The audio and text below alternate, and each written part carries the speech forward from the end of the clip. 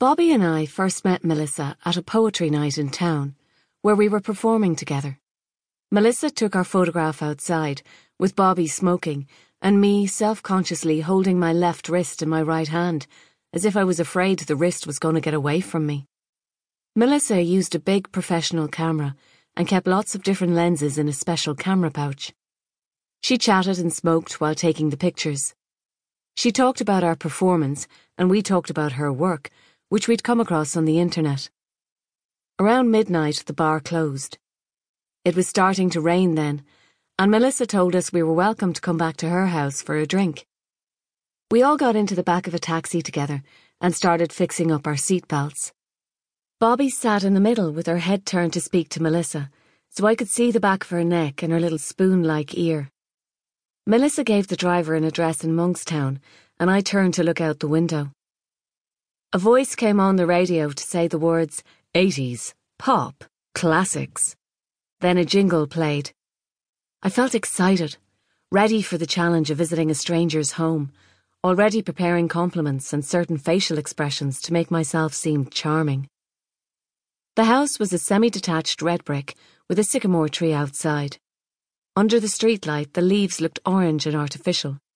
I was a big fan of seeing the insides of other people's houses, especially people who were slightly famous like Melissa. Right away, I decided to remember everything about her home, so I could describe it to our other friends later, and Bobby could agree. When Melissa let us in, a little red spaniel came racing up the hall and started barking at us. The hallway was warm and the lights were on. Next to the door was a low table where someone had left a stack of change, a hairbrush, and an open tube of lipstick. There was a Modigliani print hanging over the staircase, a nude woman reclining. I thought, this is a whole house. A family could live here. "We have guests!" Melissa called down the corridor. No one appeared, so we followed her into the kitchen. I remember seeing a dark wooden bowl filled with ripe fruit and noticing the glass conservatory. Rich people, I thought. I was always thinking about rich people then. The dog had followed us into the kitchen, was snuffling around our feet, but Melissa didn't mention the dog, so neither did we. "Wine?" Melissa said. "White or red?" She poured huge, bowl-sized glasses, and we all sat around a low table. Melissa asked us how we'd started out performing spoken-word poetry together. We had both just finished our third year of university at the time, but we'd been performing together since we were in school. Exams were over by then. It was late May. Melissa had her camera on the table and occasionally lifted it to take a photograph, laughing self-deprecatingly about being a work addict. She lit a cigarette and tipped the ash into a kitschy-looking glass ashtray. The house didn't smell of smoke at all, and I wondered if she usually smoked in there or not. "I made some new friends," she said. Her husband was in the kitchen doorway. He held up his hand to acknowledge us, and the dog started yelping and whining and running around in circles. "This is Francis," said Melissa, "and this is Bobby. They're poets."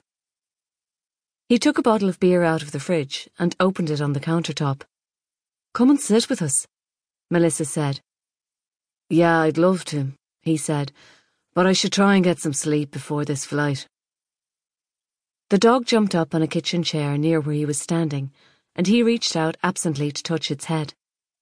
He asked Melissa if she had fed the dog. She said no. He lifted the dog into his arms and let the dog lick his neck and jaw.